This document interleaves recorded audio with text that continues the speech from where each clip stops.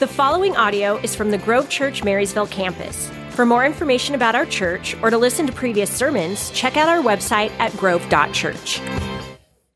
Every time I hear that music, I'm telling you, I got moves, you guys. Breakdance moves you've never seen before. I'll blow your mind, so... Just kidding, I'm just joking. No, I'm just kidding. I need a cardboard so I can do the backspin and all that, but a little helicopter for you.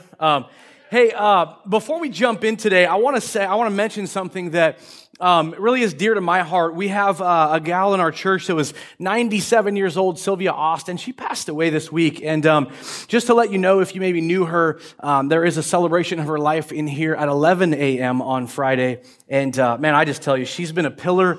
And what I love about it is that it really will be a celebration of life, because for a couple of years now, she's been like, I'm just ready to go home.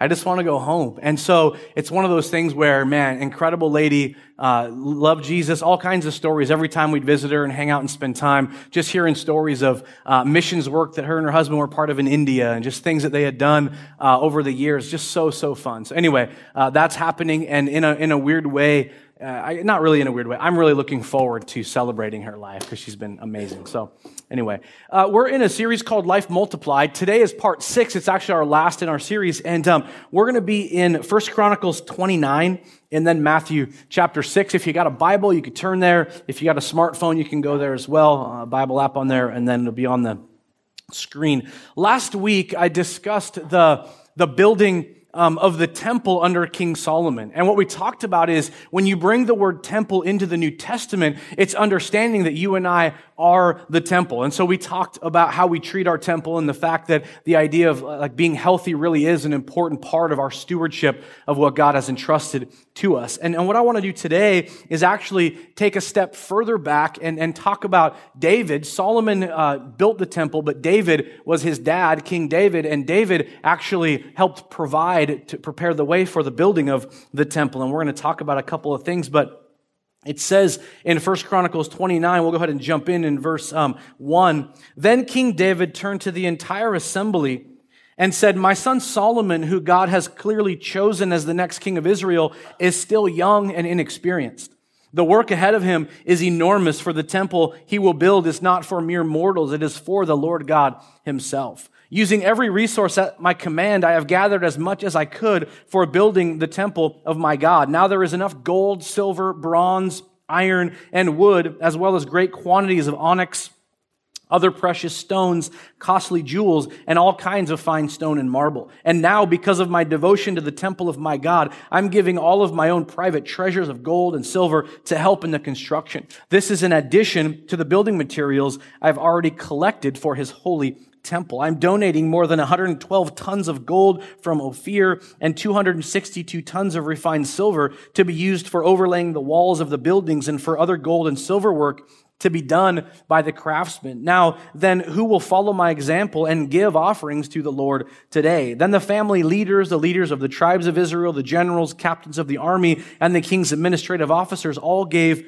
willingly for the construction of the temple of God. They gave about 188 tons of gold, 10,000 gold coins, 375 tons of silver, 675 tons of bronze, 3,750 tons of iron. They also contributed numerous precious stones, which were deposited in the treasury of the house of the Lord under the care of Jehiel, a descendant of Gershon. The people rejoiced over the offerings, for they had given freely and wholeheartedly to the Lord, and King David was filled with joy. God, today, as we talk about life multiplied, part of us understanding living life abundantly is really the stewardship of our finances, of our resources. And my prayer is that all of us, in the midst of a world that can become jaded or misunderstands finances or has been manipulated in church or whatever, that God, we can open our hearts to God, how this can be processed, how we steward what you've entrusted to us financially, because it does matter and is a portion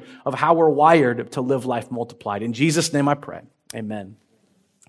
So here we are, and as we jump in, this is obviously, as I said, David who is reminding the people of Solomon's responsibility to build the temple. But he talks about his own example of what it means to prepare the way, and then charges the people together, what are we going to do, because we're all in this. And then as you get to verses 10 through 20, I'm going to read, not through 20, when you get to verse 10, I'm going to read a little bit more, and I want to make a couple of points that I think are important to make. It says, "Then David praised the Lord in the presence of the whole assembly.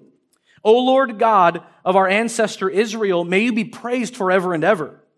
Yours, O Lord, is the greatness, the power, the glory, the victory, and the majesty. Everything in the heavens and on earth is yours, O Lord, and this is your kingdom. We adore you as the one who is over all things. Wealth and honor come from you alone, for you rule over everything. Power and might are in your hand, and at your discretion people are made great and given strength. O our God, we thank you and praise your glorious name. But who am I?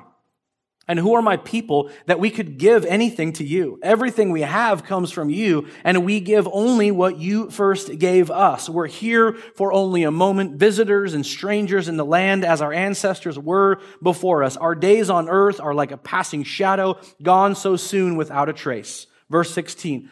"O Lord our God, even this material we have gathered to build a temple to honor your holy name comes from you. It all belongs to you. I know, my God, that you examine our hearts and rejoice when you find integrity there." And so I want to talk today about this conversation, eternal investment, and what this looks like in the picture that I think would be healthy for all of us to kind of walk through. But the first thing I want to start with is what David says in verse 14, and then he repeats kind of in a different way in verse 16. In verse 14, he says, "But who am I? And who are my people that we could give anything to you?" And here's the principle. Everything we have has come from you. We give you only what you first gave us. In verse 16, "Even this material we have gathered to build a temple to your honor and your holy name comes from you. It all belongs to you." This is not an Old Testament understanding of stuff. This is a biblical understanding that applies even to today. That everything that God has given to us, we're stewards of, we're not owners of. And that's a big deal because in church world, if you're familiar with church at all, or, on Sundays we'll have someone come up and, hey, we're going to collect the giving today. We're going to collect tithes. We're going to collect offerings and people, I'm going to give and whatever they do. And people give. And what happens is, okay, I gave that to the Lord. Now the rest is mine. When the right understanding is this, 100% of what God has given us is what He's entrusted to us, not as owners, but as stewards. How we spend our resources on every level matters, not just this idea that, well, we give God this much and the rest is ours. All of it, David says, is God's. In fact, Psalm 24:1 says, "The earth is the Lord's and everything in it." It's all God's. Another text will say He gives us the ability to build wealth and gain things and stuff like that. But the first thing is this: the Lord is trusting me with His resources. I am simply a manager. And if you're taking notes, I would encourage you to write that down. The Lord is trusting me with His resources. I am simply a manager. Pastor Randy Alcorn wrote a book years ago, and I had read it back then and read it a couple of times since, but I was refreshing my mind in this conversation, putting my notes together. It's called The Treasure Principle. And I'm going to quote a few different things from what he has to say, but I love this. He says, "If God is the owner, I'm the manager. I need to adopt a steward's mentality towards the assets He has entrusted, not given to me. A steward manages assets for the owner's benefit. The steward carries no sense of entitlement to the assets that he manages. It's his or her job to find out what the owner wants done with his assets, then carry out His will. The Lord is trusting all of us with His resources. We are simply managers. Now, understanding how do we manage, let's go ahead and take step 2, which is this. Generosity is the Lord's heart. And you and I are called to reflect Him. See, we talk all the time about, hey, whether you live in an apartment complex or condo units or you live in a neighborhood or whatever, how you exist in that place matters because you're a reflection of your Heavenly Father to people that maybe don't yet know who Jesus is. And so how you exist, whether you wave or have conversation or scowl or ignore or whatever, it matters. How you exist at work, how you carry yourself within your own family when you gather for Christmas or whatever matters because you are called to be a reflection of our Heavenly Father. Because we want people to see Jesus. Can I hear an amen? And so it matters. Generosity is God's heart, and we reflect Him. The fact of the matter is this: a heart touched by God wants to give. Jesus reminded the crowd on a hillside in what we term the Sermon on the Mount, as thousands are gathered. He says in Matthew chapter 6, verse 19, "Do not store up for yourselves treasures on earth where moths and rust destroy and where thieves break in and steal, but store up for yourselves treasures in heaven where moths and rust or vermin do not destroy and where thieves do not break in and steal. For," and this is a principle, "for where your treasure is, there your heart will be also." Somebody once said it this way: "Show me your checkbook and I'll show you your heart."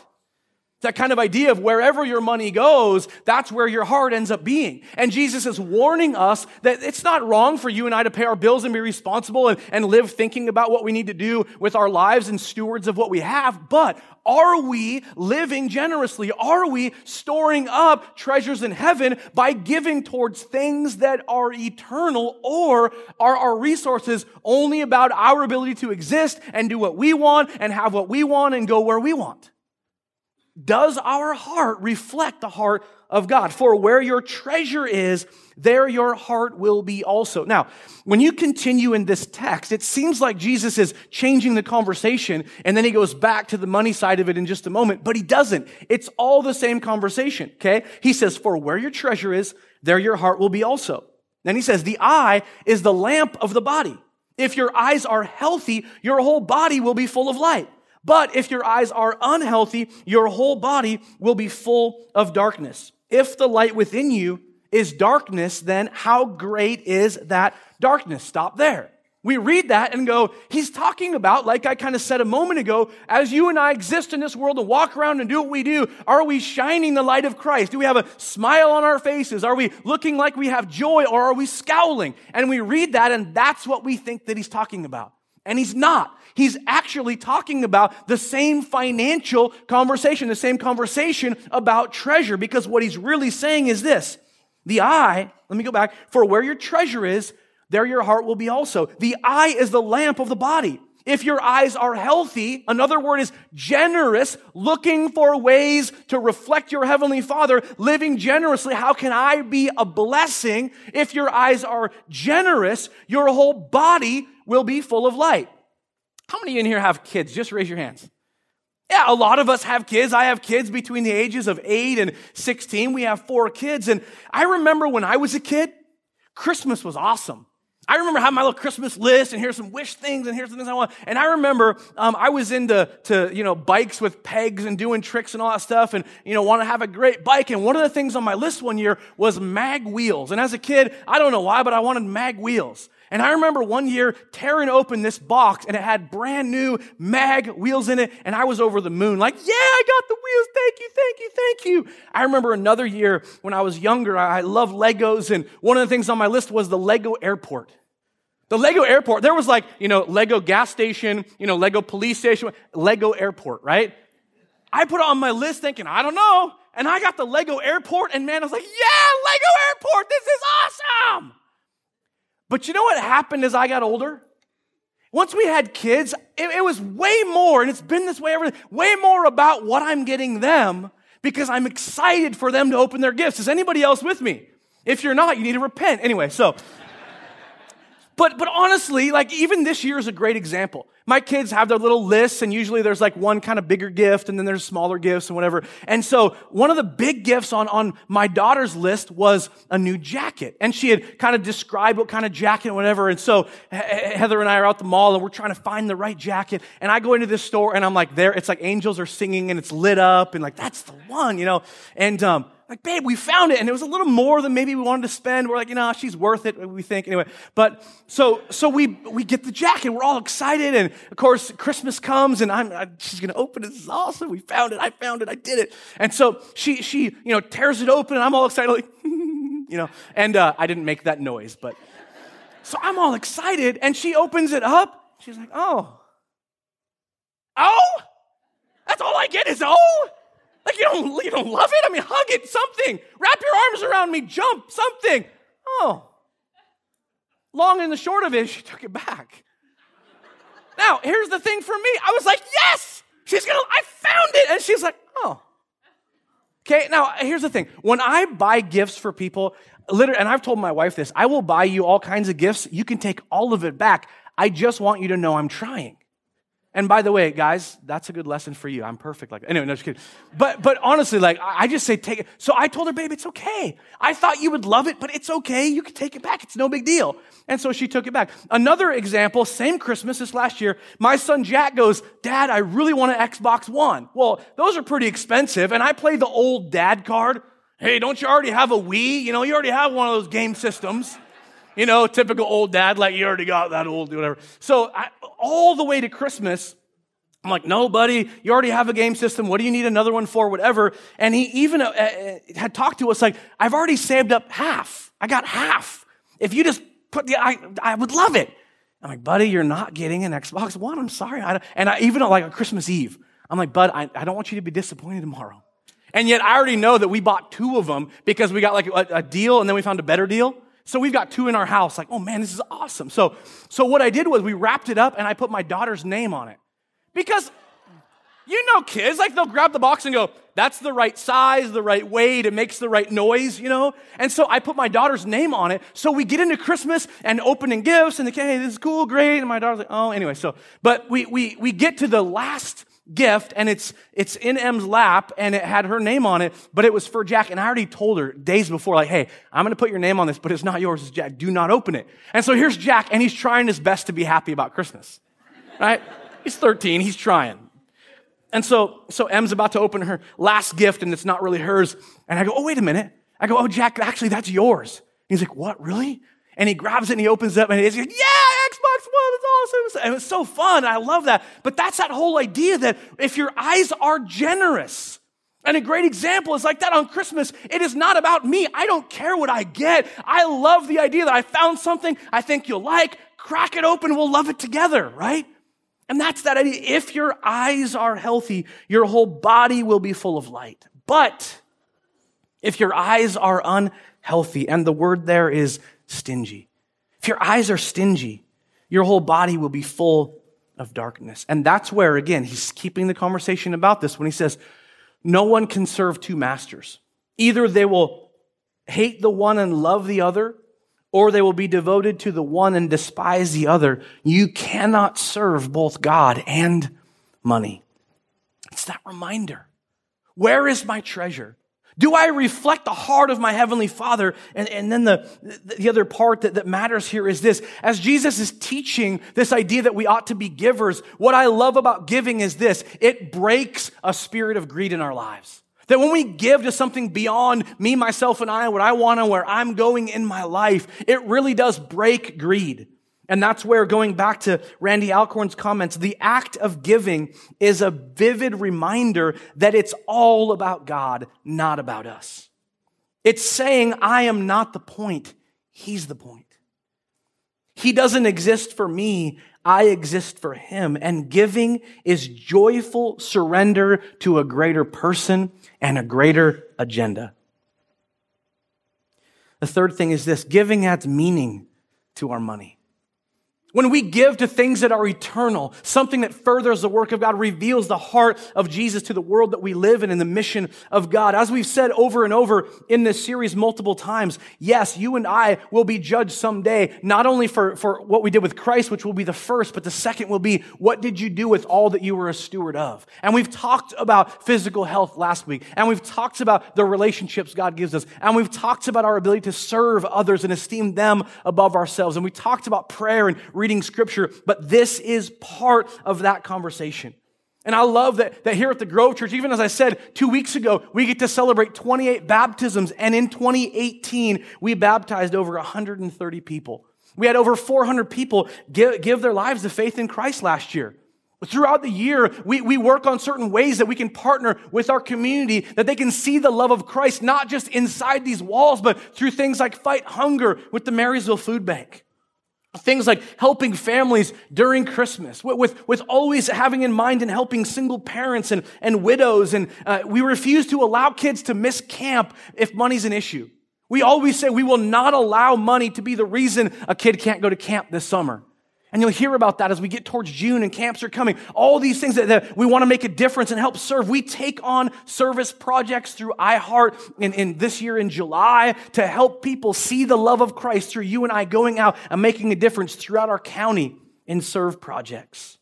We even go overseas and invest in eternity, as we've done in Panama. The Dominican Republic is this November to a trip to the Philippines to work with an orphanage and make a difference. Which, little side note, just for a second here, we have an auction coming up in March that, man, I would encourage you to think about being a part of.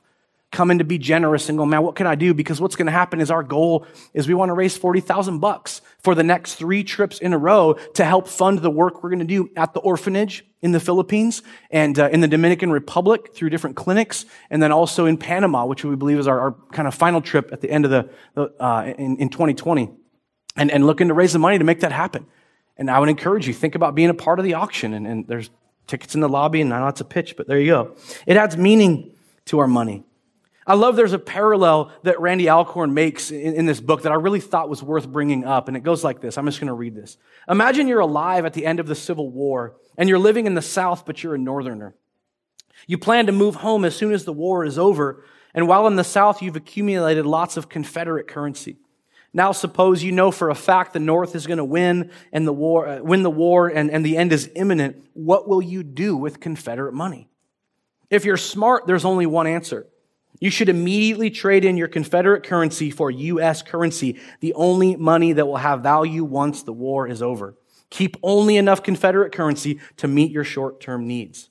There's nothing wrong with Confederate money as long as you understand its limits. Realizing its value is temporary should radically affect your investment strategy. And then he says this, to accumulate vast earthly treasure that you can't possibly hold on to for long is equivalent to stockpiling Confederate money, even though you know it's about to become worthless.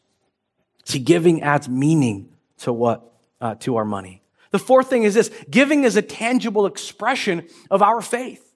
Paul refers to it as the grace of giving. He talks about in different ways in 1 and 2 Corinthians, the Macedonian church, who he says was destitute financially, was struggling financially, and yet what welled up inside them was, he says, extreme generosity because it was an expression of their faith, of their trust in God. This goes back to the original principle of life multiplied, where we've said, Jesus says, I've come that you may have life and have it abundantly. And just like with reading scripture, or prayer, or serving others, logically, we have less time for other things, but in reality, we believe God multiplies our time and gives us more of what really matters. In the same way, when it comes to you and I investing in eternal things, we have more of what really matters.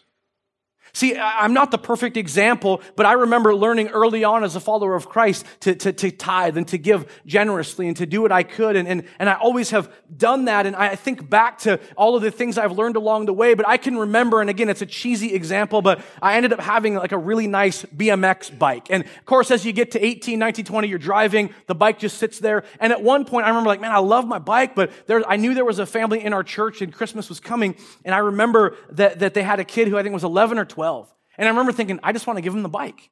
And so I remember one day I found out where they lived and brought it over and just said here, and it wasn't a big fanfare, just gave it to him. And then I learned a few weeks later that somehow the bike got stolen. And I remember at first going, what? Like, what, do you not take care of it? What is the deal? And I remember feeling frustrated. And that was followed by the next thought, and I believe it was the Holy Spirit going, it wasn't yours. You're a steward of it, but it wasn't yours. You gave it, and whatever happens to it is not your problem. You did what you were called to do. And honestly, not to make myself out, but my attitude changed. And ironically, a couple of years later, I had a pretty nice mountain bike. And of course, I was driving and had a bike just to enjoy going out to the hills or whatever. And somebody I knew needed transportation from their apartment to their workplace, and they didn't have any wheels. And so I remember letting them borrow my mountain bike. It was a nice bike. And so they borrowed it. And honestly, it wasn't long after that, they kind of just faded out and disappeared. And I remember like, I wonder whatever happened. Like, what's going on there? And 6-7 months later, all of a sudden, I'm in a room with this individual, and they sheepishly come up to me and go, "Hey, man, how you doing? Just want to say, hey, you remember that bike that you let me borrow? Yeah, I got stolen." And my immediate response was not like, "How dare you?" My response was, "Hey, here's the deal. I don't need you to because he actually, in the same sentence, he says, I'll pay you back." I remember saying, it's fine. I don't care. It is what it is. It was mine to steward, and I let you borrow it, and it's all good. You don't need to worry about paying me back.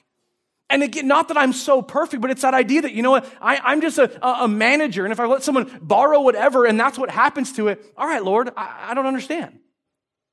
What I love, though, is that being a tangible expression of our faith is trusting, as you've maybe heard different individuals say, as we set aside a sum to invest in eternal things, it's fun to watch what God can do to multiply what's left. And I love that even in this room, there's story after story of going, hey, we're going to trust God and we're going to take this step. And it's so fun to watch what happens as God does provide in amazing ways. And it's not that, and I want to be careful, it's not that we give to get. Because there's people that would say, hey, sow seed today and give this much today. And within 2 weeks, you're going to see a windfall. And you watch certain television programs or it gets manipulated in certain ways. We don't give to get. We give to live generously. And whatever God does to prolong things in our vehicle works longer, whatever. We have a washer and dryer in our house that we got right after we were married, and they're still going. And there's days where you're like, is this ever going to quit? You know? But honestly, like last night, I actually went in to make sure these jeans were dry for today, and I opened the dryer, and they were half dry. And I'm like, oh no, it kicked the bucket. You know? And then I opened the lint thing, and there was like a whole sweater in there. Like, oh, that's what's going on. But anyway.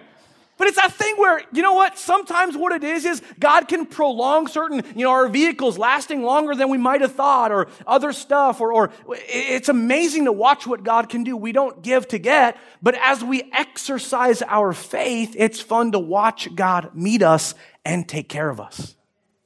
Giving is a tangible expression of our faith. Now, I want to read, and there's a few different spaces or verses in the New Testament that talk about this, but I want to share this verse, 1 Corinthians 9, if you're taking notes. Verses 6 through 11. Whoever sows sparingly will also reap sparingly. Whoever sows generously will also reap generously.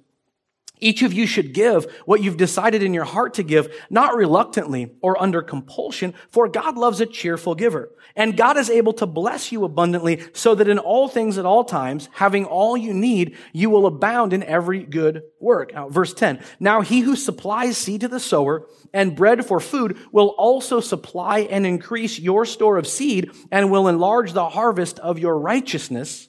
You will be enriched in every way so that you can be generous on every occasion, and through us, your generosity will result in thanksgiving to God.